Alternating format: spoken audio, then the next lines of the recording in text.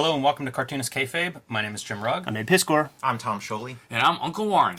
Before we dive into today's video, I want to remind everyone that we have a Cartoonist Kayfabe Patreon now. 3 different levels out there to suit whatever your fandom levels are. You'll get access to our videos early, beat the Kayfabe effect with that. And at a King Kayfaber level, you'll actually get to sit in on our recording sessions and give us some feedback and input as we prepare for some of the special guests that we've had over the last several months and moving forward. We are also presented to you by the books that we make. You can see our bibliographies here. I have Hulk Grand Design, Street Angel, Deadliest Girl Alive, and The Plain Jane's available now. Coming in May from Image Comics is Street Angel, Princess of Poverty. You can pre-order that one now wherever you buy our books. Ed Piscor has 2 volumes of Red Room already available. 3rd volume is coming out and ready for pre-order. 2 issues up for that. That is Crypto Killers. You can see a little preview here of those covers. Issue number 1, including a variant sketch cover for all you psychos out there that want to draw your own. Oh, Jimmy, get that one off there. Whoa, yeah. And there's your preview for Red Room Crypto Killers number 2. The other big announcement from Ed Piscor this year is Hip Hop Family Tree Omnibus, coming out in time for the holidays, but time to start pre-ordering that one now. Over 120 extra pages in that volume. It'll be the size of the Marvel omnibuses, so a perfect gift book or a perfect time to jump into Hip Hop Family Tree if you haven't done so already. Tom's latest book, I Am Stan, the graphic biography of Stan Lee, a masterpiece. I'm excited. I've gotten to read that one ahead of time, and it's brilliant. That is available for pre-order now from Tom Scioli, a perfect pairing with his Jack Kirby biography, and you can catch him on YouTube on his show, The Total Recall Show. With all of that said, we are going to be looking at Mad number 17. At this point, Harvey Kurtzman and company are in complete control of their powers. Yes. And we start that out, obviously, here on the cover. Read it out loud. Attention, this issue is going to change your whole viewpoint of Mad. And sure enough, once you open it, it definitely does that. So really fun.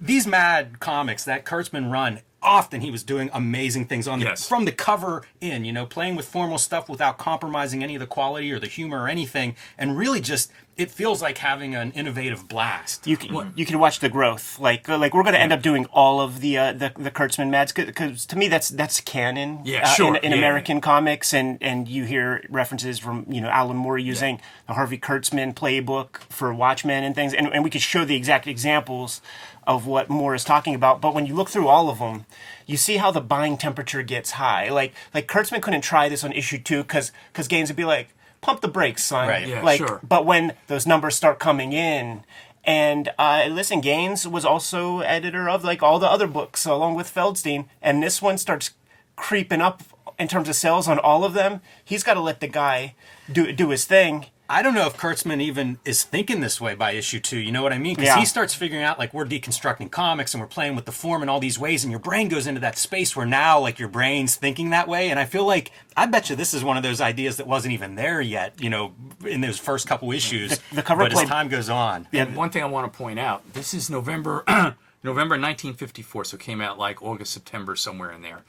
And by this point, the comics code was already starting to get deployed. Mm-hmm. And this doesn't have a comics code on it. Yeah. Okay. And then it will be 5 issues from here or so when it pivots and changes to magazine format. And one other thing. So yes, when looking at it this way, this is one of his spoofs. But think about you're reading this on the subway. Totally. Okay. Genius. All right, and so you're basically go ahead and flip it over. So the reality is this is what people are seeing. Yes. Yeah. Okay. From you can do this because this is what we get the negative feedback of how dare they handle those comics like that. It's a comic book. Come on, people. Okay, and so anyway. Now, something that occurs to me here. I wonder if Spiegelman got the idea for the name for Raw from the idea of turning Mad upside down, because you turn the Mad logo upside down, it kind of looks like Raw. That's really fun. Right, sure. Yeah. I was going to say even, it's almost double entendre, because you're not just flipping this literally you're turning it upside down, but also it's almost that deconstruction of comics where we're changing the way you even think about what this form is. That's right. And it's all indicative in this issue. I mean, we're starting to get photo play and things like that in here.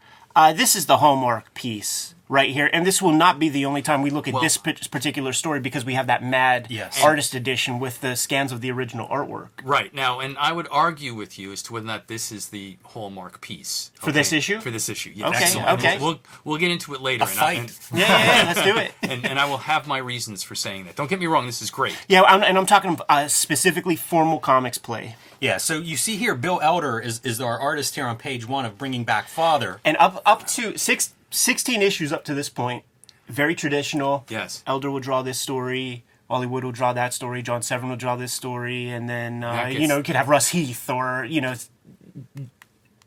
Cartoonist X draws, the fourth one. Well, and I want to show you. So look at the way he signed it. All right? just so like this is very indicative. So George McManus started Bringing Up Father circa 1919 or something like that. Great illustrator, great cartoonist. Okay, very dense panels that he had when he really wanted to get into, especially on the Sunday pages, and he was an expert letterer. Okay, I mean he could letter like you wouldn't believe. And so this is basically playing off how McManus would letter things or sign things. Okay? Sure, yeah, which they would they would parody everything. And I feel like there might even be some shots called at Harold Gray right here, because that is how Homeboy was drawn with the blank eyeballs, and then probably a little later comes Little Orphan Annie. Well, and we should describe this. So Daddy Warbucks, for those people that don't know about Little Orphan Annie, Daddy Warbucks was basically the ward of Little Orphan Annie. And so this is why, for the 10th time, I'm not your Daddy Warbucks. Okay, and it says, but your eyes are round, white, blinked out circles, just like my Daddy Warbucks. Okay, so, that's a very explicit thing to point out. And the idea of this strip is, when you really think about some of the things that we look at in terms of slapstick and what we're laughing at, if you think about it literally, it's not that funny. And there's the old, it might have been Groucho or somebody, maybe the Three Stooges, that talked about slapstick. They talk about it on Stern a lot, where it's like, to sprain an ankle is funny, but to break an ankle is not funny. Yeah, but okay, so this is where historical perspective has to come into play, all right? Yes, from here in the third decade of the 21st century, those kinds of things don't seem funny. But to the people... And it is funny to me, by the way. Yeah, well, I agree with you on that. But to the people in 1954, the people would have understood a lot of this, because Bring Up Father was still in the newspapers, although McManus had passed away by that point. So, and so, to give everybody some background, Bringing Up Father was all about Jiggs and his wife Maggie and his daughter. There's the wife, there's the daughter. Jiggs was basically a blue-collar guy who found himself into a lot of money. And his wife wanted to be the climber. He just wanted to go out and drink with his beer-drinking guys over at Dinty's Bar and Grill. And Dinty's Stew was named for the Bringing Up Father. Did not know that. That happens so much, man. Yeah. Like that, it just explains like how popular the strips were. Amazingly Dagwood popular. Sandwiches, right? Just exactly. like all sorts of pop culture stuff comes from the comic strips. I'll add this, and it doesn't really help this issue in any way, but Bringing Up Father, one of those American strips that goes to Japan early on, and is often cited in like manga and these different places as being influential in the development of certain some of the comics stuff in Japan. So a hugely influential piece. The other thing that I always think of with this strip is like Honeymooners. Mm-hmm. Yes, right. You kind of have that threat of. I hate to say domestic violence, but it is pretty belligerent. Bangs him to the moon. Like he's saying he's going to paste her one. Yeah, but that's where a lot of people lose it, is that they say, oh well, it's hostile and stuff like that. It says no, you don't understand. He would never ever do that. Okay, right. And she knows he would never ever do that. Here it's also reversed.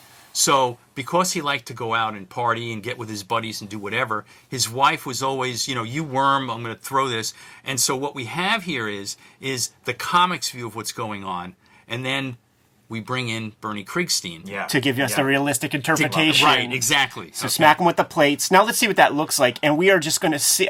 Krigstein, first off, perfect guy for this, right? Man, yes, couldn't do better. Perfect, and he really plays it up. He does his best, almost ghastly Graham Ingalls of the thing with these like black pulls around the eyes. He looks like a bloated drunkard. Yes, right. Well, and that's really what he is. Yeah. Even with the use of the duo or the screen tones to like even add shadows. Like this is a dark world. Yes. The reality of this funny situation is really dark. It's like Miller. It's like Dark Knight Returns or something. Yes, I mean, exactly. it's the master race guy, Right. doing his interpretation. It's one more of those, for as small as Kriegstein's contribution, couple pages in the story, it's a significant piece of a giant who just doesn't have that large page count under his belt, and yet hugely influential Kriegstein. And isn't this like the blueprint for 80s superhero comics, where you just take this cartoony language and try to push it to That's It's amazing to think of that when we think of Alan Moore being influenced by Kurtzman, and then this story in particular with revisionist superheroes. Wow. This is like one of the Kurtzman tropes. You know, every video is somebody's first video, Jimmy, so you might just want to go back and just kind of show that Kurtzman will take like an isolated panel and do callback humor. Yes, repetition. Yeah. Which we would see more pick that stuff up, and a lot of other cartoonists that came through this. Right, and you look at this, and there is no sunlight in here. It's all in the darkness. It's all domestic violence flipped on its head, because normally, especially in this time, men were beating their wives. Listen, man, you don't get the dinner on the table. You're catching a fair one back in those days. So graphic too, like seeing the impact of some of these things. Yeah, right. Yeah, And he's this got, one of the rolling pin, the traditional rolling pin. And okay, and he's got color on the head right there. That's you know, right. he's got the crimson mask starting to happen from getting split open. And look at this. He's missing teeth. Look, a tooth knocked out. Okay, all this stuff. And so this is also a commentary on domestic violence at that same time, flipping it on its head to show the brutality of the whole thing. And in '54, like the culture's probably just starting to talk about that a little bit more. Like going to a psychologist is getting to be less and less stigmatized. And this is coming out simultaneously with the rest of the EC line, where they are very directly addressing like serious, societal problems. Right. Do you guys know any backstory of how Kurtzman or whomever decided, like, we'll have two artists do this? Like, it's so unusual of a choice. It makes me wonder if did they start with just one and then decide, like, it's not quite there? Like the way to get there is to have two different artists do it? And that's the thing, too, because, like, Bill Elder is a fantastic mimic. That's, like, one of the things you discover when you go through the Mads and you see Elder play with a bunch of different styles and tropes and things, but there's always a little cuteness to it. Robert Crumb calls it the cuteness curse that he learned from doing American greeting cards and things. And Elder has a little cuteness. His most grisly, like, war books with John Severin are still have too much polish. Mm-hmm. Like, you need something like this. Like, that's why I was thinking, like, of course, Kriegstein's a great choice, but Ingalls could have been plugged in here also. Yes, right. Editing and delegating are like skills too that you get better and better at, and Kurtzman is like getting better and better at that, and so he's starting to sort of play the artists like instruments themselves. Always has, for sure. Always has. Yeah, always it's not made too the far perfect from strip. just having 3 or 4 stories in any single issue and figuring out like the different artists that are great at these stories. So it's not that big of a stretch, but it's still a little bit of a formal innovation that we might take for granted, but I don't know anybody else that was doing something like that at the time, like pretty genius. I was lingering here to show this panel, and then Ed, you had mentioned the callbacks, and I feel like now we're seeing that panel, but interpreted in the in the harsher reality world. Right, but I want to point out a couple of things before I get back to this panel. One is this is the logo from Puck Magazine. Okay. Okay, and then notice up here, instead of beware of dog, beware of wife. Now, in terms of this, when you read the story, here on the cartoon side, Maggie was throwing the dishes. But here, it's Jiggs. Yeah, so now we're getting real. Right. There. How do you like to feel the spinning dish cracked against the skull that everyone thinks is so funny? How do you like the real effect of being of the club fist on the nose, which is treated so comically in the papers? And so, here is this real statement on what was going on. Here's with another domestic violence. Yeah, and you know what, this is great because here's another context piece, and we'll get into it. In the rest, we're doing Joe McCarthy and things. But yes, you mentioned the comics code. Yeah. And when the Senate subcommittee hearings are happening, the newspaper guys are trying to protect their sort of territory in such a major way and pushing away from the comic books. We are more sophisticated. Walt Kelly talking about like Milton Caniff, if I bumped into a comic book man, I'd slug him in the jaw for putting out that kind of dreck. Even into the 50s, like it would persist with you would see those Peanuts cartoons with Charlie Brown looking at the rack, and the comics are all blood, gore, blah, blah, blah. Yeah. So this is Kurtzman saying, listen, motherfuckers, you guys ain't Sterling. Right. You guys aren't that clean, man. You guys do your fair share of bullshit. Right, and consider all the racism in the Kniff strips. I mean, you can, there's a whole bunch of things. So you're right, okay, that this is also a reverse commentary on some of that testimony, and this was probably written. So if this was the November issue, the comic book hearings were April of this same year. So I bet that this was conceived between the end of the comic book hearings in April and sometime over the summer. This was all put together in response to exactly what you're saying. Yeah, I mean, imagine the conversations happening in those EC offices. Bill Gaines famously didn't do well at those trials. Oh, no. And then that comics code is almost designed for anti-EC comics. Yeah. So it really is like everybody's against them. And I bet there was a tense office setting there all summer. Right. I got to note, we always mention Marie Severin's colors, but they're so strong. Like turning this page, it's such a, you can really see somebody in control of their power. Well, and also, I want to point out this yellow. This yellow was very prevalent in the comic strips at the time, and it dates all the way back to the Yellow Kid. It helped give the page that pop. And we look at old strips with you, Warren, and you show the original Sundays and things, and something about that yellow ink, it doesn't get victimized by ultraviolet light. Right. So that is like the ink that still pops as bright as it ever did in 1899 or whatever.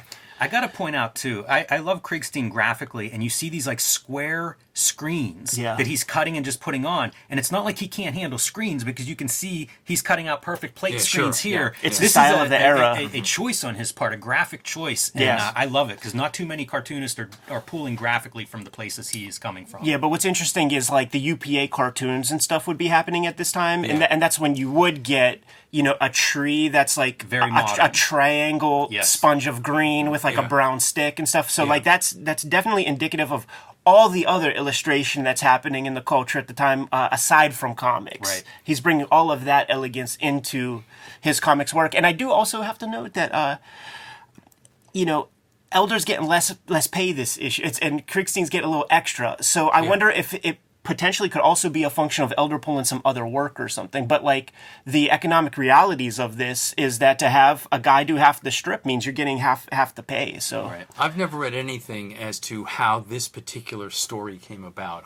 I've not seen anything in any of the interviews. There is that one Wally Wood story where the whole page is white when the comic strip gets destroyed. It's like they're falling through panels and stuff. And I always wondered, like, did Wally Wood get paid for that, or was that a Bill Gaines maneuver? I will say that in X-Men Grand Design, I got an extra page in an issue, and it's a whole white page, and it just is lettering says Blink, and I got the full rate for that. Nice. Oh, cool. And then let's see how this ends. So all of his guys come over.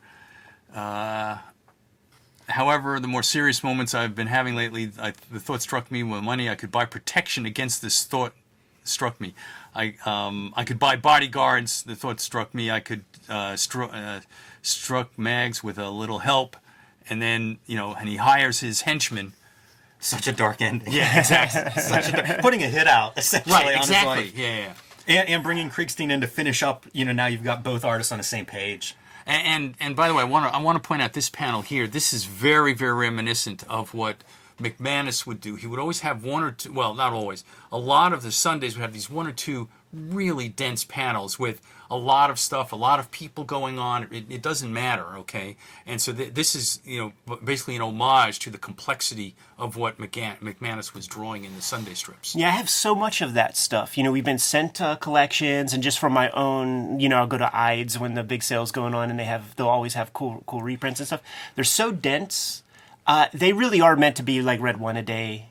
Well, yes, yeah. Exactly. It doesn't work as when a whole. I found Copacetic Comics, Bill had a new collection of McManus, Bring Up Father, and that was one of the things he pushed on me. One of the first books I bought from him, that he was hand selling, is like, this is finally, I've got this in print, and he was happy to spread that around. Now, was this a large color reproduction, or were these black and white? It was a color reproduction. It was really nice. That was part of the sales pitch that he was giving. Was like, finally, this really nice collection.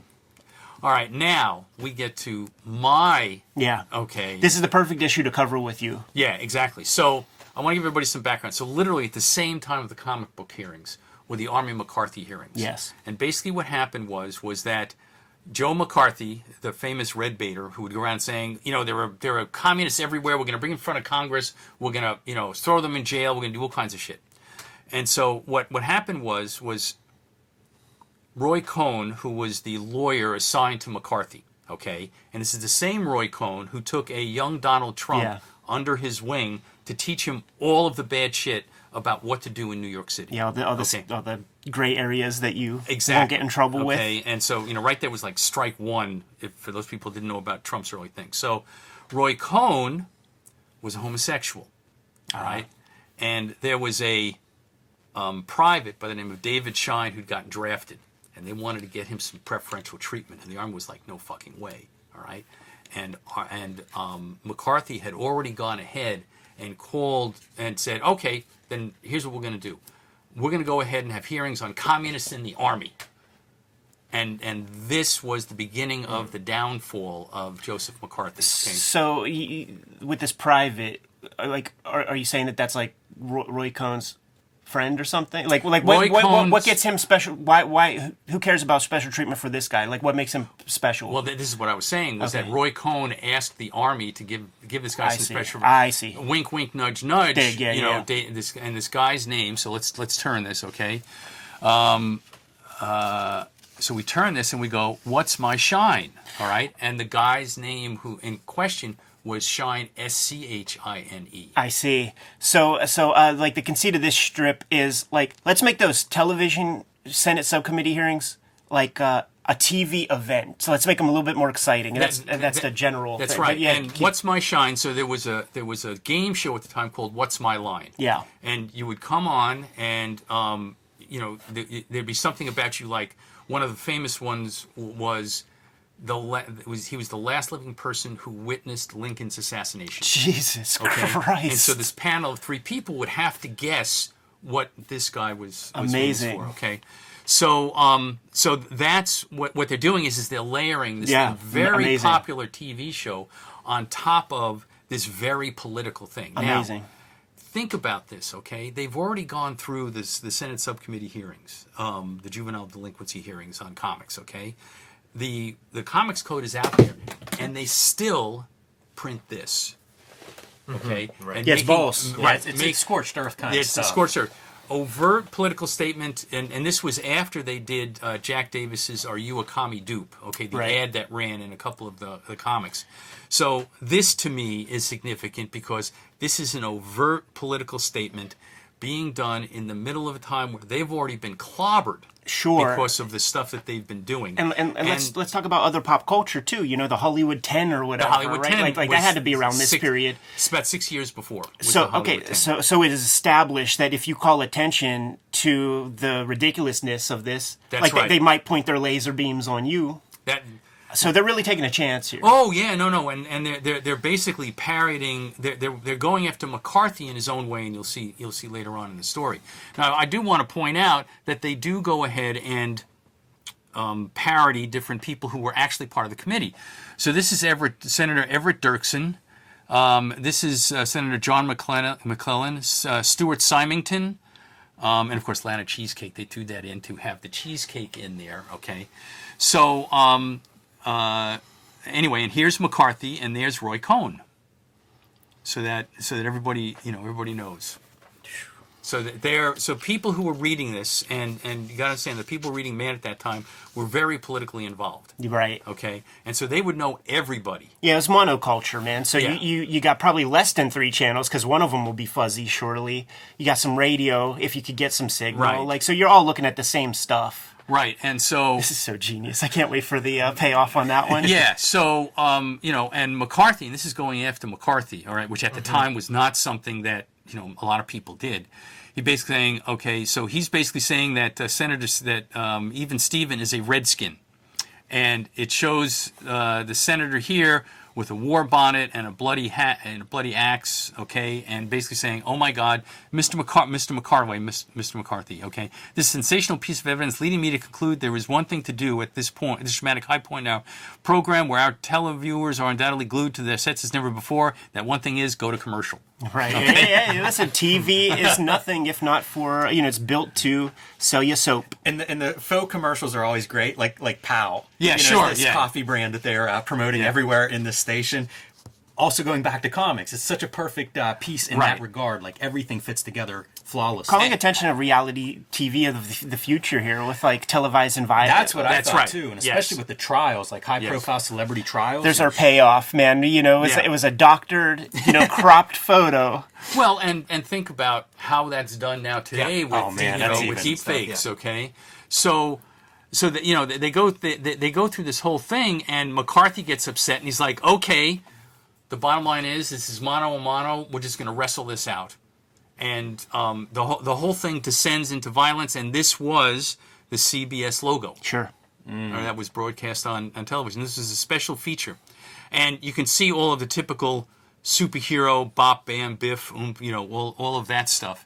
So, to undertake this, and by the way, again, as it was with Are You a Commie Dupe? This is Jack Davis. Yeah, of course. Okay, and he does this brilliant job with this, and there's no color, so it's all shades of gray. Yeah, it's duotone. Like a black and white TV. Yeah, it's a black and white TV. Page after page of black and white in a color comic book. A color comic book, right? And so you think about that. I don't think there was another up until it went to a magazine. I don't think there was another full black and white. Right. Yeah, there was the Howdy Doody, but they would incorporate some color. But once again, it was for the function of the story being told. It was a TV show. It was TV show, right? But this is the only one that was all black and white from start to finish. Okay, in the whole run of the Mad Comics. Another formal play. Yes, exactly. Using the medium of comics to its best effect for the narratives that are being told. And so this is two reasons, okay? Because and I agree with your view of the bringing up father story. Okay, no, it's great between Elder and Kriegstein. There's just so much there. Then this one. And then there's another surprise in this issue that unless you have the issue, you don't know. We're going to be talking about Nepo babies. Right. Bill Gaines, a famous one. Yes. and here's another parody.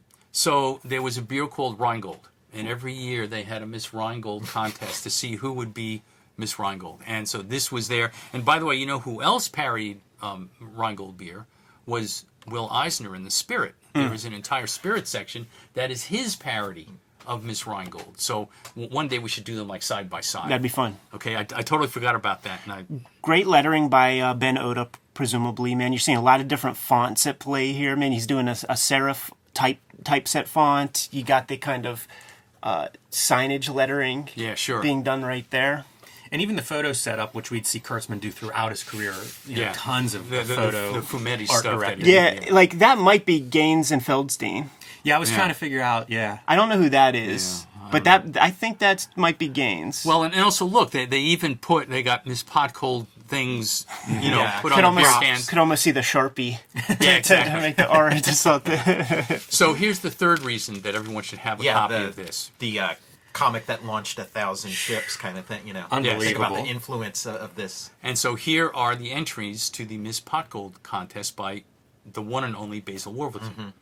And you put these three things together, and this is why this issue, to me, is one of the great issues. Yeah, you know what? Like, we're going to have to, when we do Mads, we're just going to have you with us, man, because you really supply great context. And me and Jimmy are just kind of having conjecture and, the limited knowledge that we have of the era, but you're such a big help. So keep focus on Philohedron right there, man. Wait a minute. It says, last name who just Potterbook. happens to be gorgeous niece of Mr. Melvin Potgold, owner of Potgold Beer, okay? Oh, gee. Stacking the deck a bit. But this is primo Wolverton. Absolutely. Yeah. This is just, And that's his function. Like he, he's a drawer. And he did good comics. He did great comics. But Kurtzman just wanted him to go off, commissioned him to just draw some funky-ass faces, man. And those are reprinted in the Mad Artist Edition. And I think each of these bitches is extremely big and really reduced in a big way. They're not all drawn on the same piece of paper. They're their own independent piece of paper. Yeah. He supplied his own paper because, like, we've seen some originals, man, and it has that stamp, the Strathmore 500 stamp. So he's using the best paper to do his illustrations and stuff. And all of this is brilliant. And also, just imagine being there in 1954, and you go, okay, you know, standard comic stuff, and all of a sudden, this. Yeah. Right. Okay. Well, some of these are like obscene. you know, like you think about it, for Wortham and stuff. They're like, oh, you can kind of see some sex organs in the shading on Batman's shoulder. Yeah, and then you got this stuff. That one right there. And you know what I will say? Of all of them, you know, she is.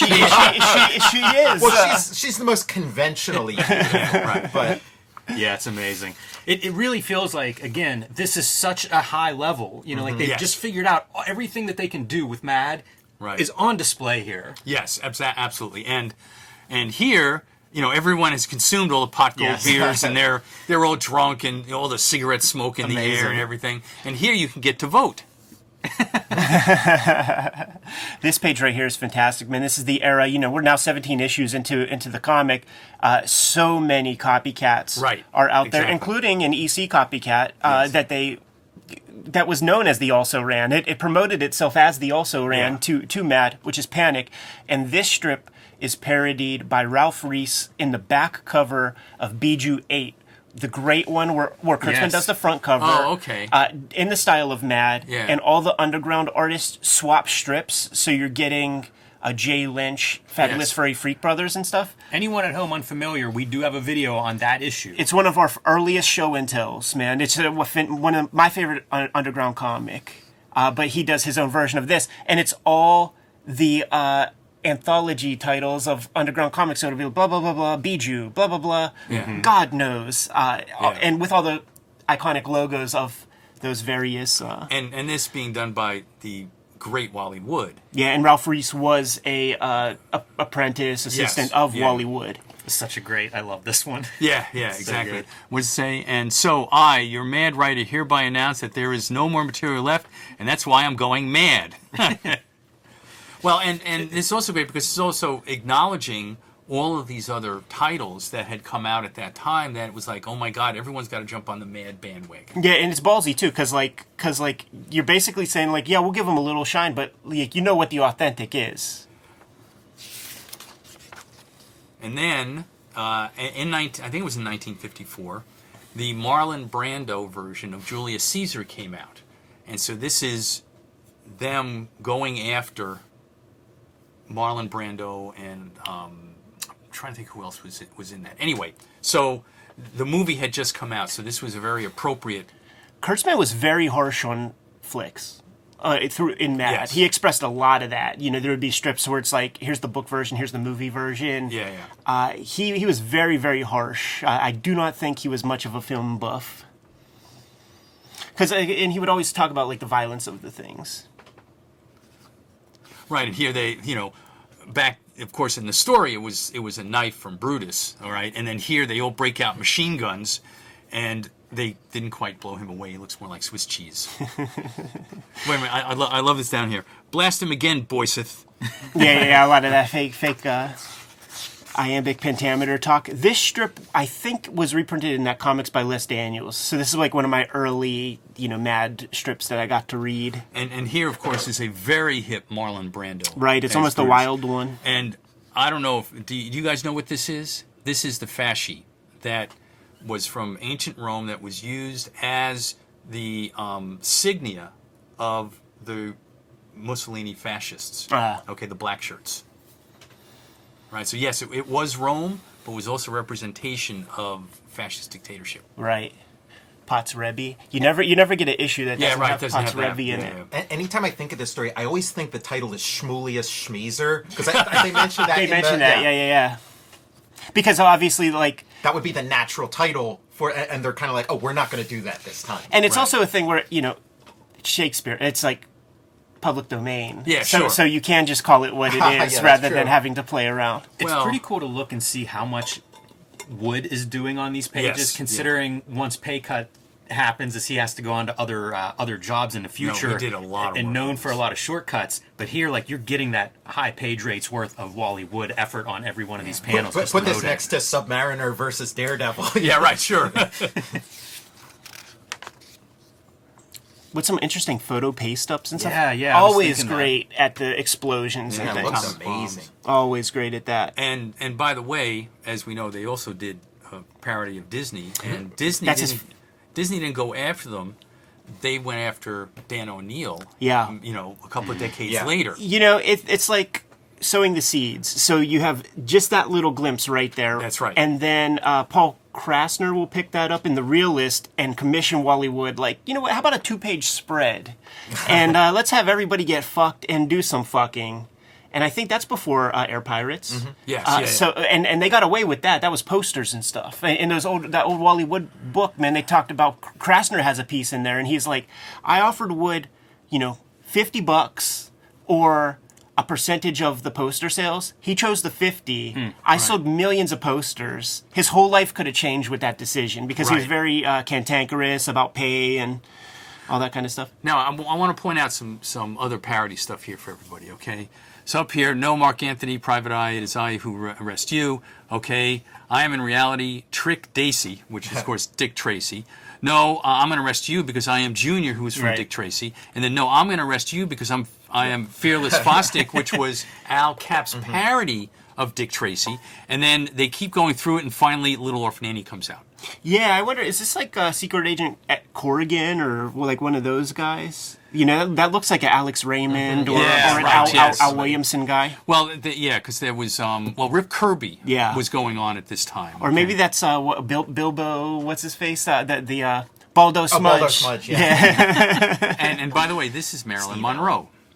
Unbelievable what is in this issue. Yeah, well, and that's why this to me was like the top. Okay, fantastic. Okay. And when you see the collage elements in like a Kirby Fantastic Four or whatever, they're like so smudged and out of focus, and then we get these really crisp ones. So I guess like their process was just smart. I was listening to this that 7-hour Jim Shooter interview that's you can find on the internet, and he was talking about in the 80s. Help me out, Jimmy. There was like some fumetti that Marvel would do, and you see Jim Shooter. Yeah, there's an entire issue of a Marvel book. So that issue went to the traditional chemical color plant separators who had to hand cut zipatones, and he was like, that is fucking stupid. Do you see there are magazines out there that have black and white photography or color photography? You do not send this to hand separators who have to like make stats and then develop dots and create 4 different plates by hand. You don't do that. That's stupid. That's dumb. So like,